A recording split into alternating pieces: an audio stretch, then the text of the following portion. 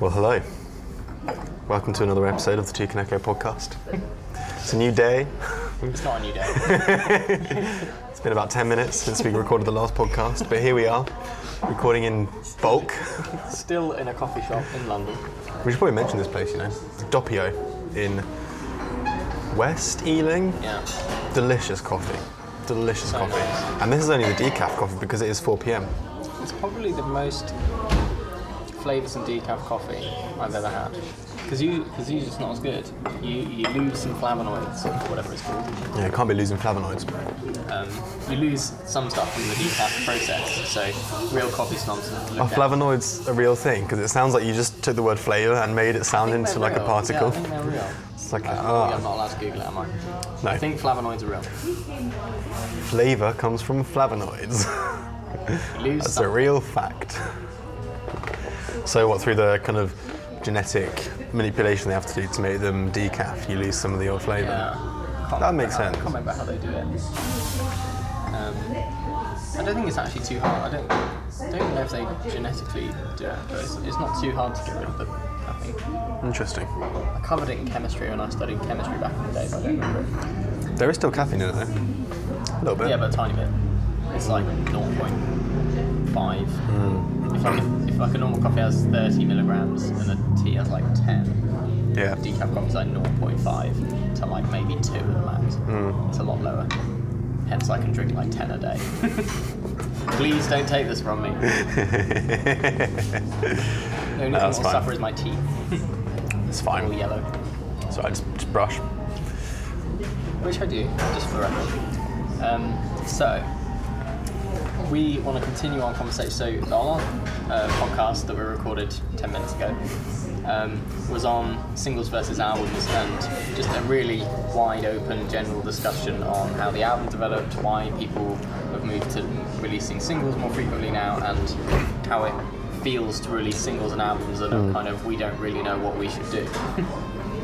And I think we're going to focus this a little bit more on Toucan Echo. But if that ourselves. sounds good to you, check out episode 26 of the Toucan Echo podcast. Yeah, well, Should be up by now. To part 2.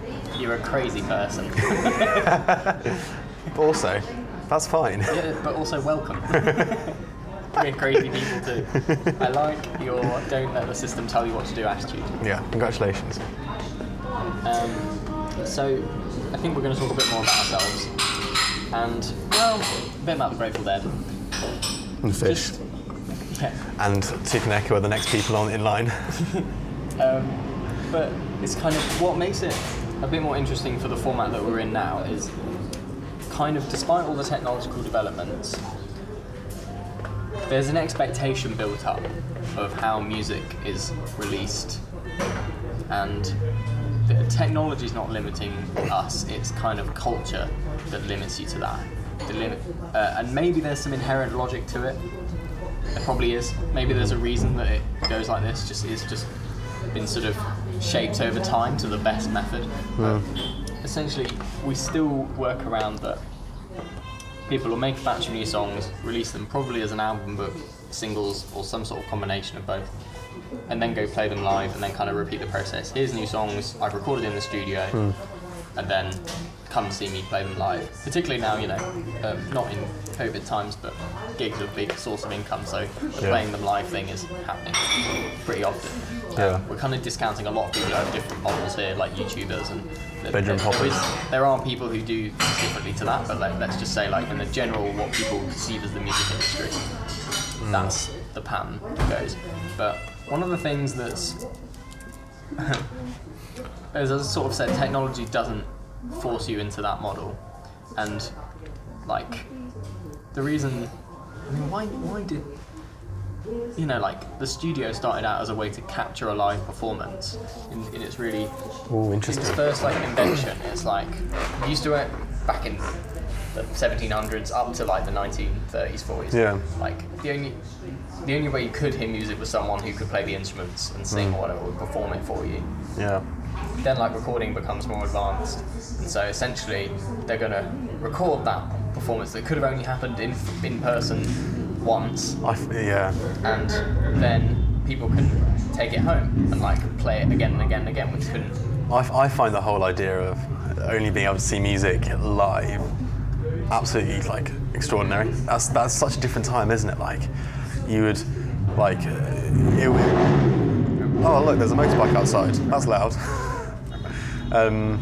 So you'd only like actually get to see music. I just find that such a weird concept. Like, you go to a pub and there'll be like a band playing, and that was the only time you get to see music or something. And that's just like. I mean, recording sort of took off in the 30s, 40s.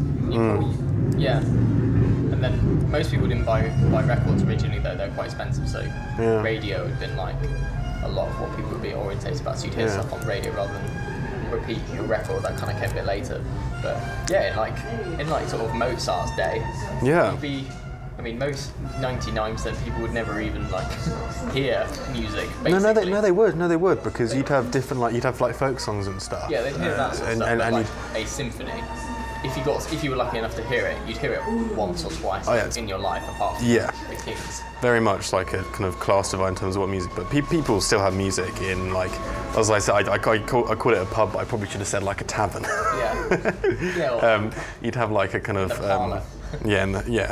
You'd have musicians of sorts. I think I kind of exaggerate, but I'm just imagining like someone going to hear an orchestra. They might do that like once or twice in their whole life. Yeah, I think that's. You don't. Imagine how good that would be, though. Oh my god, that'd be like the best night. Yeah, like mind blowing. Yeah. Oh. Because I don't know if you've ever seen like a kind of actual live like orchestra. The shows and stuff. They are. I've not gone to see one. They are so good. I've only been to see one a couple of times, and it wasn't like, I think it was. I had a friend whose dad was like a surgeon, and he was in the kind of UK Surgeons Orchestra as a violinist. I went to see them, and they were like just like a random sort of but. That was amazing. I had like shivers down my spine the whole time. There's definitely something about a whole orchestra. So imagine if you didn't even have music or recorded music, or you'd never heard any of like Mozart or Bach's pieces before, and then you just kind of go to a performance and get hit by that sound. Absolutely. It'd be mind blowing. I don't know how people would. I'm just broken thinking about it. So then I suppose like the point there, which I think I've made on a previous podcast, but the point there is like the record industry wasn't always a thing, but then it became a thing, like 50s and 60s, and it started out as like singles, and like people would still. I mean, the technology wasn't super advanced. It would be like a mic in a room, and everyone would bring their stuff around it, play it, and the drummer would be really far away in the corner, just so that wasn't like really loud. Bring that back. Yeah. Drummers have got a bit too much sonic bandwidth at the moment, taking up a bit too much room. And then, which we've been through on the last one, things got more advanced, but still there's this thing of we're going to make all our songs in the studio. Well, it's moved from capturing a live performance to like, kind of now the studio comes first. Yeah, it became its own thing, yeah. Like, we're now going to make the song in a studio first, then work out how to play it live. And I think that's kind of mostly carried on. There's still some bands that lean more or less the other way. There's some people who are really bedroomy, studio only, do all the instruments themselves and couldn't really play it live. And there's some who are much more of a live band, and they're kind of trying to capture their stage thing on. There's all a spectrum of people who do everything now. And we'll link it back to Tupac in a sec. The only other thing I was going to say is that like people who bucked the trend early were definitely Grateful Dead. Oh man! Because I was watching the documentary again yesterday. I watched it like a few weeks ago, and I just had a hankering to watch it again, so I'm going to do it again. Yeah. But they were like a really made and built and alive on the road. So, they were inspired by the book On the Road. Yeah. So that's where they wanted to be. That's the life they wanted to lead. But they were quite, like, for their day, they were pretty dismissive of like studio albums. They didn't naturally fit them. Yeah. Because like a lot of their stuff is improvised and oriented around like being a one with the audience. Yeah. The studio was just a kind of throwaway like thing to generate money. Yeah, I mean, for context, like in our last podcast, we were talking about how the kind of heyday for the album was, or the kind of formation and therefore heyday was like late 60s, early kind of 70s, and this is just when the Grateful Dead were kind of becoming a bit of a thing, with their kind of complete opposite of just playing relentless amounts of shows. They didn't want to, whereas what kind of developed out of the attitude of I'm going to go make the song in the studio and then recreate it live, like it puts this studio recording on a pedestal of being like the perfect incarnation of the song. Like I have to chisel out the perfect version of the studio, every note is worked out, every there's no mistakes, it's all like perfectly formed and glossy. I don't like that. And then the live tries to recapture that thing that you've sculpted, and I feel that attitude is like a lot of musicians have. It's flipped, hasn't it? That's interesting. But that was what the Grateful Dead was interesting, is they were kind of a bit averse to the idea that it's going to be the same each time, because they knew that the real soul of their band was that they're going to play different at every show, and you've got to be there to see that version. Or around it creates this thing of tapes, where like the fans tape it themselves and create this kind of. Although they had a culture that you can't buy tapes, or they shouldn't sell them to each other, they should just trade them. Really? I love that. It's kind of. I'm sure some people do still sell them, but like within the culture of like the Deadheads, so you're not really supposed to sell them. You're just supposed to like trade them. I like that. It kind of separates the value of their jams from like money, but it makes it its own sort of thing. Yeah. So the most recorded band probably ever. Grateful Dead. Weren't really that bothered about recording, at least in the studio. So I'm just really interested by that, and like linking that back to Toucan Echo. But I don't know if you've got any thoughts on all that before we link back to Toucan Echo, actually. Well, I guess from a wider perspective, there's definitely something about a kind of. God, you've almost finished your coffee. James I've still got half left. I hope you don't get too jealous, James, as you watch me. As you watch me sip my half-full coffee. Drop all these 9s on our loyalty card. Yeah, this is our first day here, and we've already got 4 stamps on the loyalty card. Amazing. Maybe we'll get a free coffee today. Who knows? So, I kind of want to think about the kind of wider point about the actual live performance. So sage-like. Hang on, pause the podcast for a photo. Okay, done. You just, sorry, I don't want to keep interrupting your point. You just look like such a wise, like sage, and you were holding it and staring off and talk. Oh, you're missing a podcast. We need to be videoing this. I was just holding his coffee cup aloft, staring out the window and going, I think, no, carry on. So, the wider point of the live performance as a spectacle in itself across all kind of art forms, whether it's like dance or like a circus or music or, I don't know, live painting, if that exists. I don't know. But there is something that separates a live performance, aside from the kind of music and how the song sounds, and it's the kind of performance itself. And for me, it's the risk-taking. There's an excitement in the risk that a band is taking by playing their music. And I mean, granted, a lot of people seek to take out as much of that risk as possible by having like backing tracks and metronomes and like cues and all this stuff, and getting like pro musicians on stage not pro musicians, like session musicians on stage to kind of play the music really well. But for me, there's something about a live performance that is almost like a danger thing. It's like, oh, are they going to do it, or like how far are they going to push it, and are they going to mess up? And when they don't, there's like an adrenaline fueled sense of like, in some cases, like genuine euphoria at what you're seeing. And it's like, oh my god, that was like the most exciting and amazing thing that I've ever seen. That's the kind of emotions that I've had when I go see like a really great band play live. And for me, it is the improvisational ones. Like I love seeing jazz, and I love it when bands play parts of their songs that aren't on the record, because it's more exciting. It's like, oh my god, what are they doing? They're going into uncharted territory. Are we going to be okay? I don't know. And there's that element of a live performance, and you can kind of put that onto radio as well. Like that's live, live TV sometimes. So I think there's something other than the sound of the music that is being performed that makes a live show exciting. Oh yeah. also seeing those people in the flesh for the first time. There's that as well. Yeah. People creating the noise right in front of you. They're not coming from like some void somewhere. Yeah. I did have another point on that kind of line as well.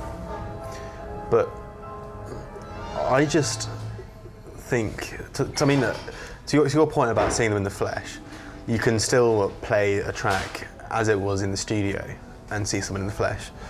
But I don't think you get the same kind of buzz. Exactly, that's what most pop artists do. That's what it's right. converged to now. Yeah. So, here's the other point I had. There's also a kind of excitement of seeing it first if you're watching it live. So you can there's like a kind of prestige around. Oh, I was there when that happened. Like I actually saw that happen in real time, like when it actually happened. Like even if it's something that goes wrong, like to be there in the moment is something to like brag about to all your other people, all your other friends. I mean, to think back in the day that a live show was simply there to sell a record. You would go tour, so that people would then go buy the album. Think how things have flipped. Like no one's gonna come and see you unless they've like heard your songs. I know, yeah. But I think that's because there used to be less TV channels, less radio, less stuff going on. And if you went out, like I suppose there'd be DJs in clubs somewhere, but you'd go out to see live bands and you'd run into a band, and if you liked them, you'd buy their record. I hope that culture doesn't go away because I still enjoy going to see a random band. I mean, it's very hard to find these days where you just see a venue that's playing music. I mean, especially like around like London, and then I barely ever walk past a place that's advertising that like there's going to be music playing tonight. I always go to I mean, there's obviously loads of music playing in London, but you have to kind of seek it out and know where it's going to be on to actually find it. You have to be in a quite particular mood to go. I'm not even going to look up that band first, Yeah, I know. So I love going to festivals because you do have that kind of atmosphere. Like, you might go to a festival because like you've got 3 or 4 bands, or maybe even like 10 bands that you know that are playing there that you want to go and see. But then there's also like you do have downtime where you can just like stroll into a tent and see a band that you might not have seen before. I think that's really cool. What was that French band that we saw? La Femme. Yeah, they were great. La Femme, they were good. So there's something I would never listen to. Yeah. We never find on Spotify, yet they were there just super artsy, crazy moves. So we went to some Citadel Festival in London. This was maybe 2-3 years ago. Yeah. And we went because I think Tame Impala were headlining or something.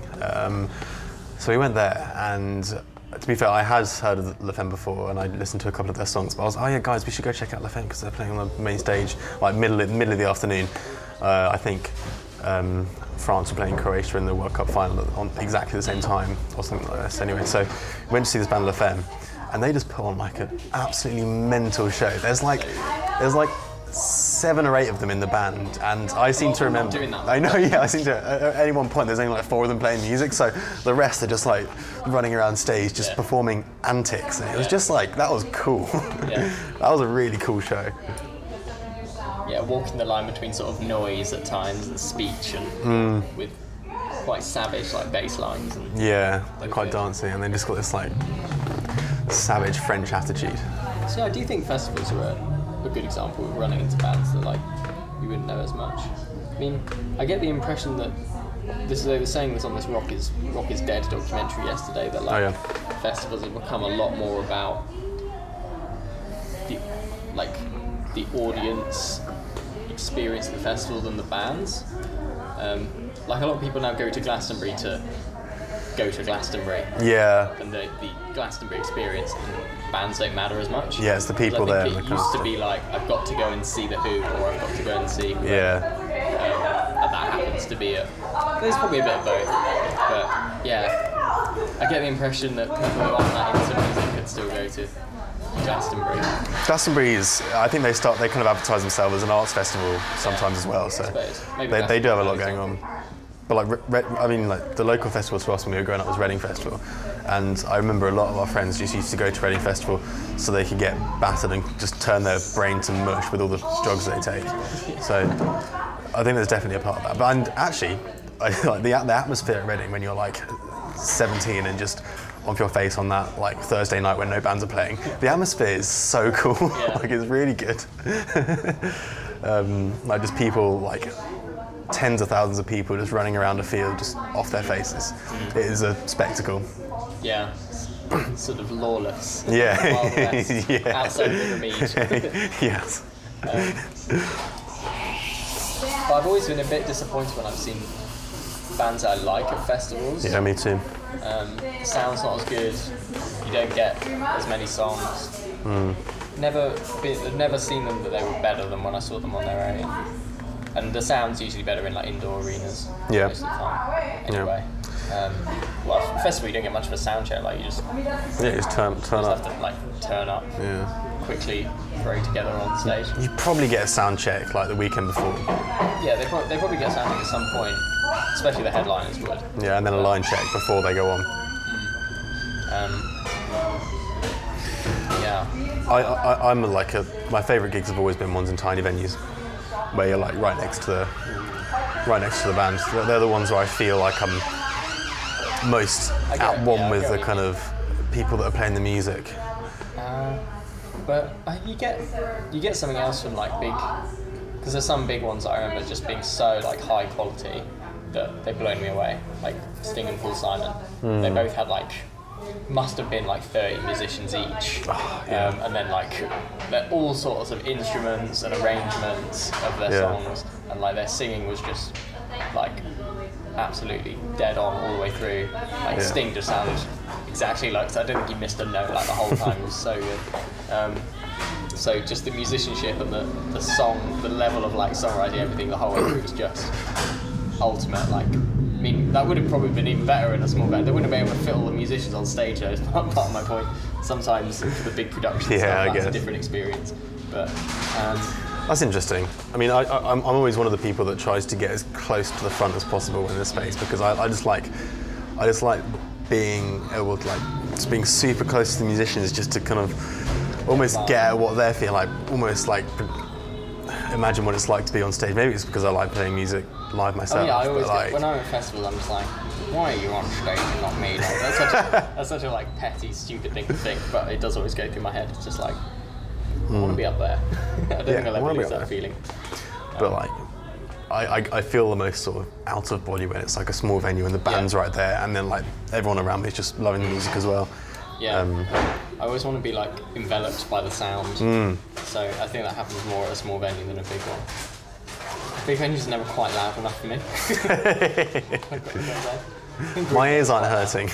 Turn it up. I mean, your ears do sort of ring, like it's obviously louder, but I never feel like I'm like in the music. We should go and see Sun.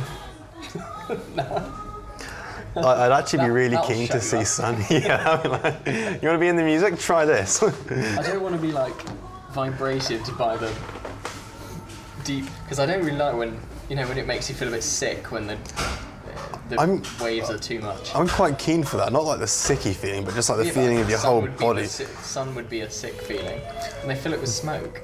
For those who don't know, Sun, or more specifically Sun Zero bracket, what would you call them, like a drone metal band? Drone metal, but they don't have any drums, and it's just essentially super loud sounding guitars, no vocals, and their studio tracks are like between 10 and 20 minutes long.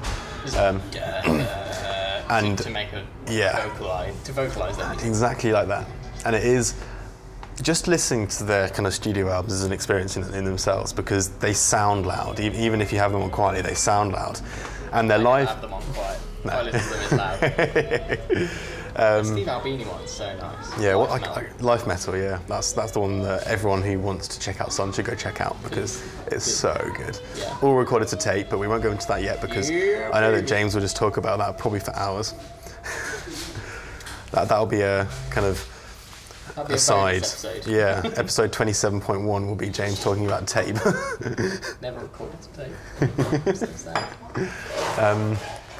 So, anyway, Sun Live, they take it to another level. So you go in and they hand out like earplugs at the door, and apparently the room is just smoke, so you can barely see a thing, and they come on and they're like dressed up in these like hooded cloaks and they're like robes and stuff, and I think there's 3 of them on stage, like and then they just play their guitar so loud that it like vibrates every single part of your body.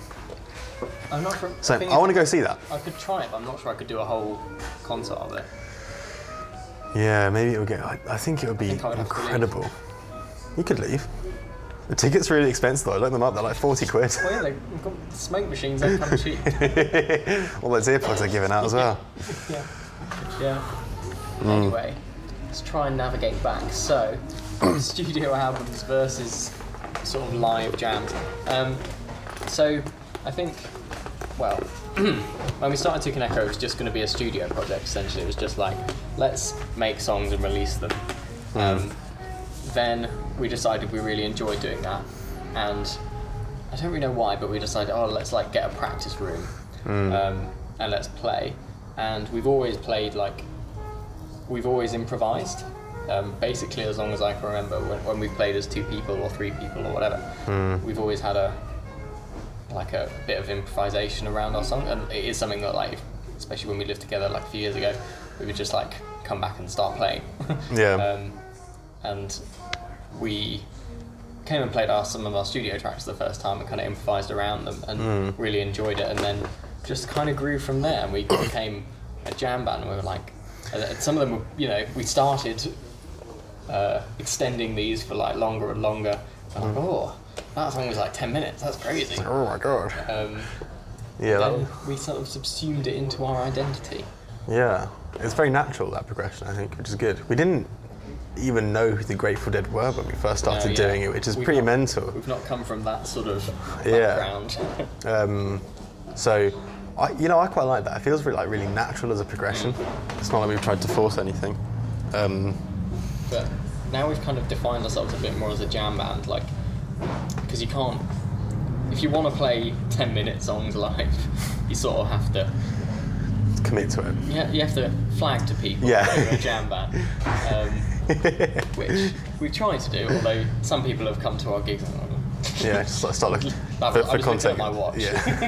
But people who can't read my mind. I was imitating a grumpy person looking at their watch in frustration as a sort of passive-aggressive gesture to the. Anyway. But. So yeah, we just decided that we want to do that. Just like, we're not going to go there and replicate our songs, and we're not even going to just rearrange them for 3 minutes. Like, we're going to do this where we don't plan what we're going to play. Maybe we plan what songs we're going to do, but we don't plan like where they're going to go. And that's going to be like a core thing of our. Cool thing is like we're 2-piece and we jam, which is pretty cool because jam bands are usually lots of people. Yeah, like 4 minimum. So that kind of limitation and minimalism is another like bit of a challenge and a bit of a unique sound, because it's always going to be a bit more sparse. We do have we do have problems to solve, but I think we're just like super set on this idea, and we've like heard like really interesting bits in our jams that we're like really hyped about. But low end. We need to figure out how to get low end, but we will. I think we can get low end from where we're at. I just need more amps. Well. Yeah, maybe we'll do a podcast on that. It's like the low end special. 1, 2, 3 or 4 amps. You decide. Yeah. We should do a poll. Yeah. I think they'd all go 4. Yeah. More is more. More is more. But no, like, I think, it's just been our setup that we've not got low end. I think whenever we're plugged into a bass amp, the low end's there. Punches through. But we've just not, when we've sort of gigged, we've not really had that set up. I think I just need to make sure that we get that like every time. It gets a bit lost apparently. Anyway, we'll sort out our low end. But also you don't get, I suppose, like moving low end to solo over the top. Yeah. And some people, well, quite a lot of people don't really like that sound, because a lot of music is like harmony and counterpoint. But I've kind of listened to so much White Stripes, and I suppose the Doors didn't have a bass player, but they're not. Keyboard. Didn't know that. But I've listened to sort of so much of that music that I'm quite okay with there not being a bass line. and I like trying to adapt my playing to like get bass lines in, and it's sort of like, oh, you can play a bass line in the verse and then move to full chords and a chorus, and sort of have to work out the dynamics yourself. Anyway, yeah, so we decided to become a sort of cross between the White Stripes and Paul Simon and the Grateful Dead. It's sort of how I define it in my knowledge of. That probably means nothing to most people, but to me that means a lot. I think that's a strong description, you know. But what this is sort of, how far are we in? Half an hour? Half hour? Yeah. Right. So half an hour in. The crux of this is that we don't know how to release our music. Help, please. Please tell us. Because we create sort of two things. We create like in-studio tracks which have a certain sound and process. Yeah, see episode 26 of the podcast. More layered, more electronic, experimental with sounds, more polished, I guess. And then we have, and they'll have bass on it. I'll overlay a bass line. I'm not ashamed to do that. And then we have jams where it's just the two of us, live in a room, no metronome, no structure. In raw energy. Yeah. And we kind of think we're going to be more orientated around the latter, playing live. Improvisation, more like spontaneous stuff. But we don't know how to release studio tracks and that kind of coherently. Yeah. I mean, I see it as I had an idea where it would be oh look, it's another loud car, where we'd have our jams released in volumes, and then instead of where a normal band would release like an album, then sort of maybe tack on some like live tracks on the deluxe edition, like at the end, we would release our volumes, and then at the end just tack on some studio tracks. But we also like making albums. It's an absolute mess, this. We're sharing our pain with the podcast. Yeah. It's like, how do we introduce people to how important are the songs? Or are our fans going to be like open-minded enough that we can just put out a song as a jam for the first time? I think we can. I quite like that, you know. I quite like the idea of if I was a fan of a band, like, I mean, this happens today. Like, some bands just like play a random song live that they haven't released yet, and then like YouTube goes fucking mental over this track because it's like, oh my god, it's a new song. Oh my god. Oh, what is it? And then like a year later, did not obey the order. Yeah, exactly. And then like a year later, it's released on the album track, and it's like, I remember when they played that live. I was there. Yeah, it's that sort of thing. Yeah. So I think bands already do that, where they kind of release a song in a kind of jam format or a live format, and then later on it comes out as a real song. That's quite exciting. It's like, how do you orientate yourself around? Like, because we need new songs to jam effectively. We can't just jam the same ones. I mean, we can, but we can't just like have a collection of 4 or 5 that we do all the time. Like, that would get pretty tiring. Yeah. So we need to keep expanding our songs we've written and recorded. But how do we present those in studio form and then go and jam them? Like, and if our main kind of thing is releasing jams, don't know. Don't know how to do it without it being messy. It's kind of like, do we release albums? Is that going to be of interest, or do we tack on the studio tracks? Do we do them as singles? I want to release albums. Part of me thinks that our fan base who are into sort of deep, long 10-minute versions of songs will want a deep album. These deep people. This is our imaginary fan base right now. Are they going to really want singles? No. They're music fans. They might do. I mean... Are they going to want like a double gatefold what's the word? Embezzled? No, not embezzled. Embossed vinyl in sort of reflective purple. Yeah, with like documentary and that comes included or something. Deep. Yeah. But I think our albums will deliver, like, we recorded a track called it's called Demoder right now. Because I tuned my guitar too. It's like half an hour long, and it's recorded one take. I mean, to be fair, it's not far off a jam, but we're going to overlay stuff on top of it. That's deep. That's a deep track. No lyrics. Are there lyrics? Oh, you know There's that. some murmuring Yeah, there's some spoken word, I think. Is there spoken word? somewhere in the demo version. Who knows what? But I mean, part of me want. I don't know if we've linked to this in the podcast or not, but there's this. Everyone wants to get the studio version perfect, yet like we're not paying lots of money to record now. Like, it's easy to record, and that's a big difference to like this time of when you would try and capture the perfect thing in the studio. Like, recording was really expensive, so you would catch the perfect version. But we could record every day now for free, essentially. So the studio version doesn't have to be perfect, because you could be in the studio every single day. So why do we still treat it as this thing that we do like only when we do an album or only when we do a single? Why do we only record songs once? Like, I want to dismantle that way of doing things. I don't see why you couldn't. I want them to be disposable. Yeah, have multiple Single versions of the use. songs, yeah. I like that. Bit more changing. Wabi sabi. Yeah, it's like I kind of want us to treat the studio with this jam improvisational feel to it. Maybe it's just because I'm lazy and I don't want to put out the perfect performance. But Yeah, it might be. I kind of like the idea that that's got an improvisational element to it as well. Okay. I think that works. The idea that you're going to record a song differently every time you do it. So do it 3-4 times and see what comes out. I quite like that, you know. And like, you're not bound to this was the way it was on the record. Like, what's the record? Yeah, it's There's nothing, no it's made record up. anymore. Yeah.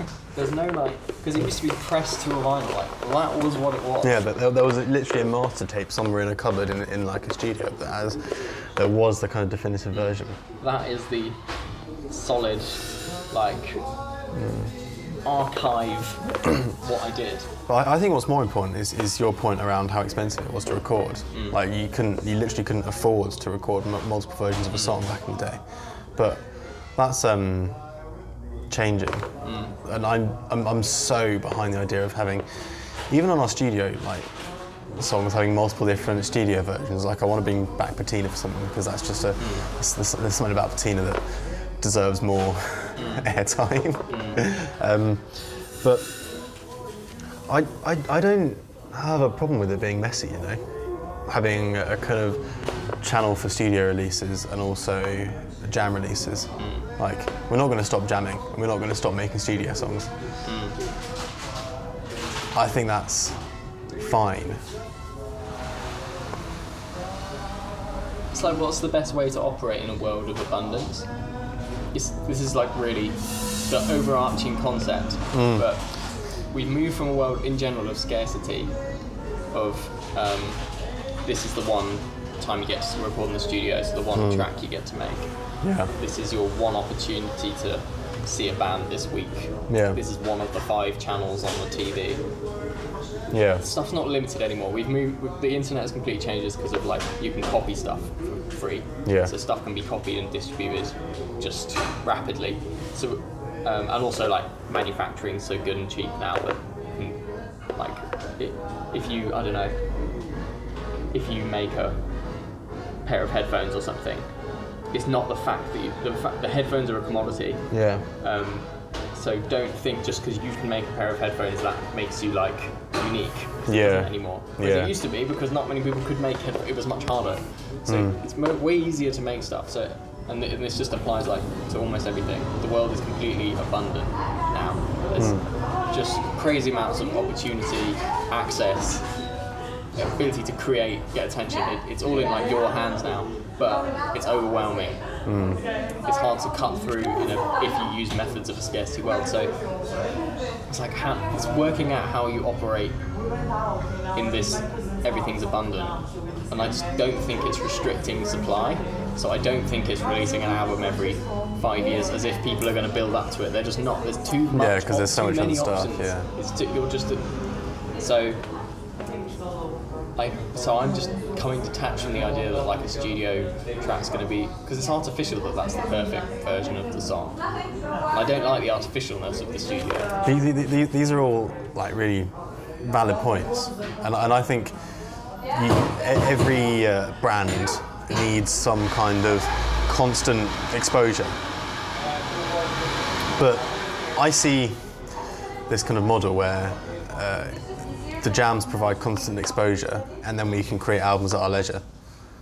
Because the job of getting in the face of people is done by the jams. It's like the jams are things that pop up on people's feeds, and. But then, why does an album have to be a set thing? We're not going to put it on a record. For the reasons that we discussed in episode 26, where we enjoy the creative process of an album. Yeah, and that's the writing process. That's what you could choose to write a batch of songs in one go.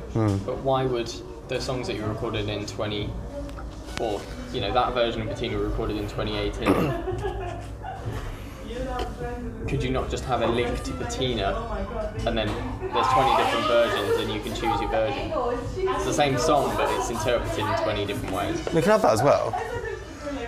It's just the only thing that's really set is the song. Like you could go crazy and have different lyrics and different tunes, yeah. but then it's kind of you have to keep one thing. The abstract idea of the song. It's this. I suppose one day we can get into Rainforest Roulette, working title of the Toucan Echo Spotify that we're making. Yeah. But yeah, this idea of spontaneity and things changing and developing. You're more like keeping up with a developing stream of info, and actually your filters become good and your search through this catalogue becomes good, rather than curating a small, perfect catalogue.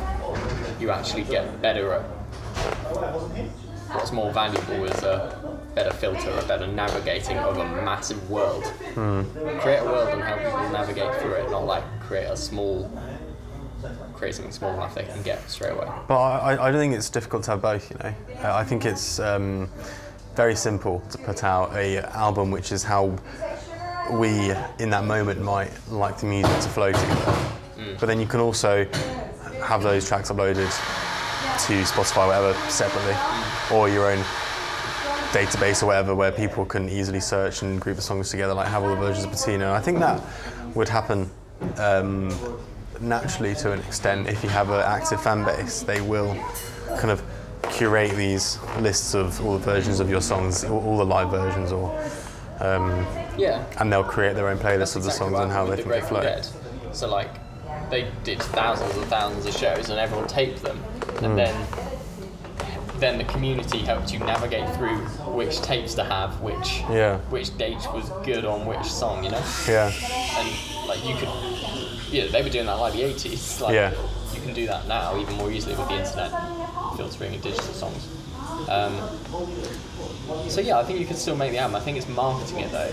People expect that like the new music comes in this form and then it's repeated for 2 years until it's how you communicate and market a more abundant, spontaneous, ever-changing thing. We don't do it through the guise of a band, I guess. It's being a bit more like a YouTuber. Yeah, like a brand. It's like or like any content creator, like Gary Vee's Instagram posts, like we can't remember what he did in 2017, but he's just making new every single day. Yeah. It's constantly refreshing. Yeah. I think you kind of need to get into that as an artist, that like you're never going to make anything that is going to stand the test of time anymore. Like stuff might rise to the surface and be more that than others, but it's not like now you're going to make an album for the ages. It's just not going to happen.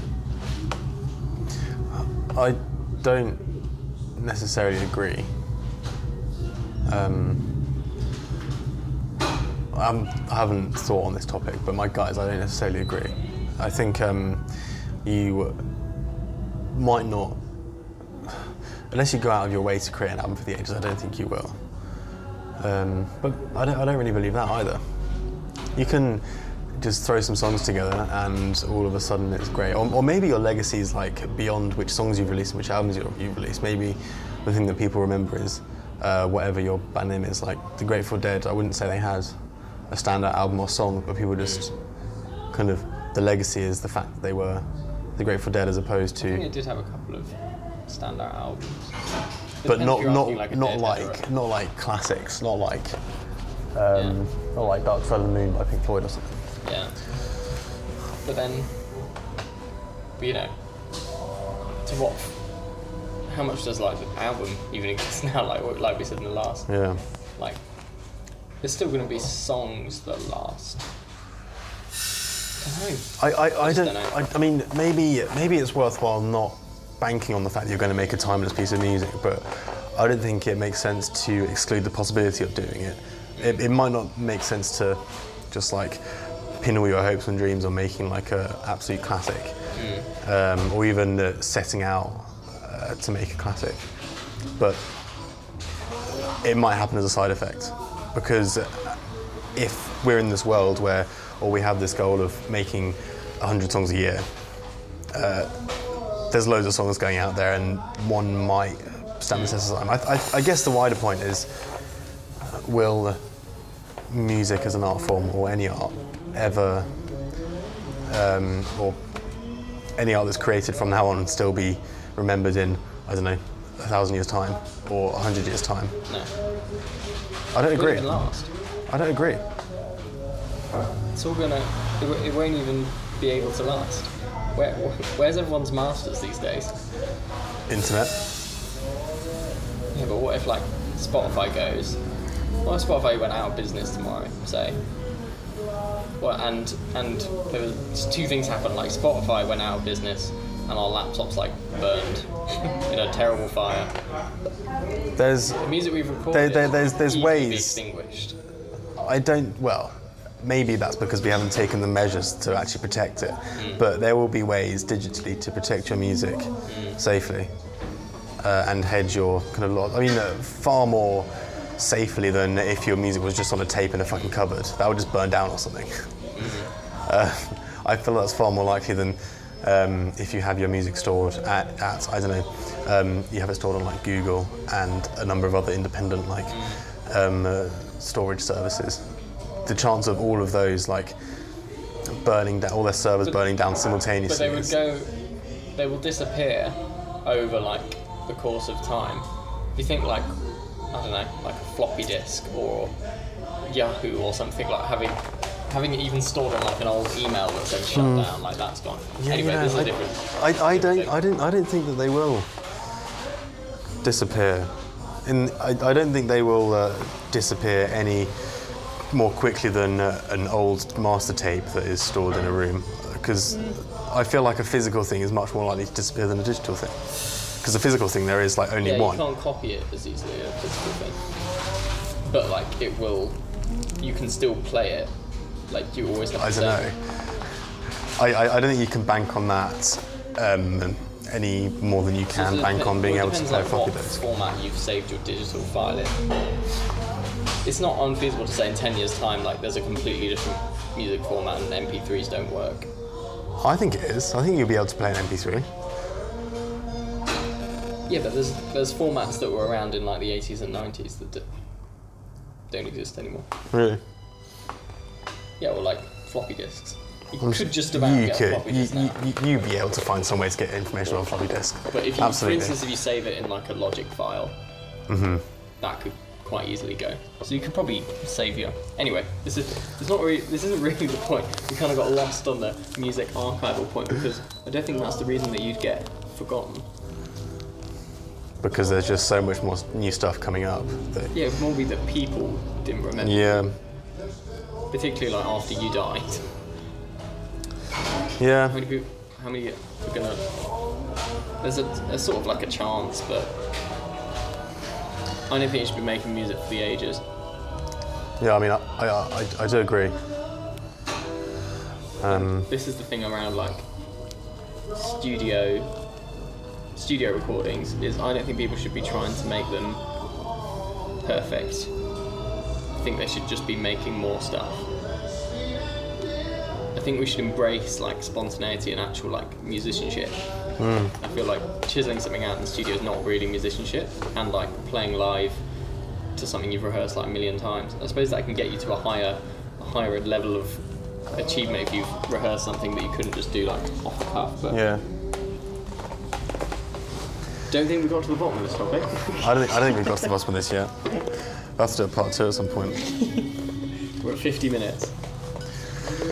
Can we bring this into a nice ending? Well, Chicken Echo identity crisis is still ongoing. I'll keep you updated.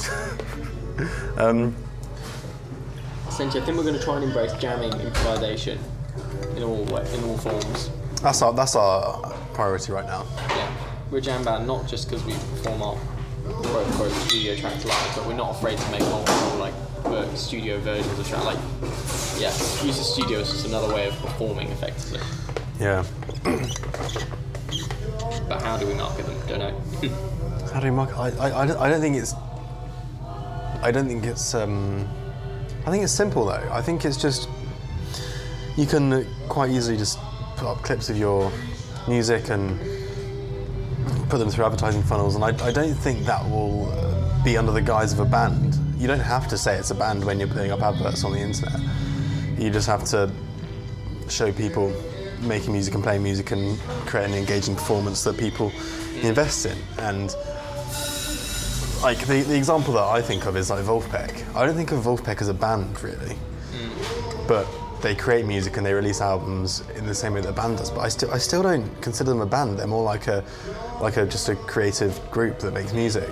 It's Content creators. It's different, and I think that will be where we end up. It's not that we call ourselves a band. It'll be like, oh yeah, we're a jam conglomerate. Not even just be musicians. You know, you're just like a Exactly. full stack. It's a brand. As they say. A full stack creative. People's just independent people creating stuff for audiences. That music's just one of the forms that it could take. It's Toucan Echo is a creative representation of whatever James and Harry, or both James and Harry, are interested in at the time. It's kind of communicating ideas Yeah. and thoughts. But it's, I think, filtering, search, that kind of thing is going to be more important than us curating the art. It's better us to just splurge quantity, variety thoughts. Because the aim's not for someone to be completely on top of a catalogue now. It's can we help them navigate through it? Can they make discovery easier? That's the main pain point, rather than lack of music in the world. There's too much music in the world already. Yeah. The problem becomes discovery, quality, whatever. So we shouldn't be trying to be scarce, because there's already too much music. So whether we make 1 or 1 million songs, there's already too much music for the time that people are on Earth. So you're not actually you're not addressing boredom. Yeah. But you could be addressing like a particular thing that someone wants to hear, or like a particular thought expressed in a particular way. So your job is not to curate it into quality anymore. Yeah. Just create quantity and let the people decide, and maybe you can look at like filtering on how that then gets to people, how the right songs find the right people, and you can see which ones take off. And trying to make studio tracks is a scarcity mindset. Any final thoughts? I mean, I could carry on for a while. I don't agree with your final statement about trying to make studio tracks as a scarcity mindset. I think that's one side of it. That's the kind of perspective of, I want to get my music out to. So if you're looking at it from the perspective, I want to create a marketable product, you're right. A studio recording is not necessarily the most productive way of doing it right now. But I still appreciate the kind of creative process of a studio recording. So from a personal, artistic point of view, I want to make studio tracks. Oh yeah, I'm not saying we don't make them. I'm saying that they, you shouldn't treat them as a rarefied thing. Yeah. That's it. Like, you should totally still make them. But it's you shouldn't be trying to capture the song once perfectly. It should just it should be as open to experimentation. We shouldn't be putting the pressure on that, like, oh, we've got to get this right because this is the only chance we get to do it. We can do it again tomorrow and again tomorrow and again tomorrow. So that's what I'm saying. That's great. Treat the studio with abundance. We're on the same page. And I think that is a good place to end. This one was quite a deep one. Yeah. I think. But you know, it's a good record of our conversation. All right. Well, for those who made it this far, We love you. you're all champions. And we'll see you next time. Adios.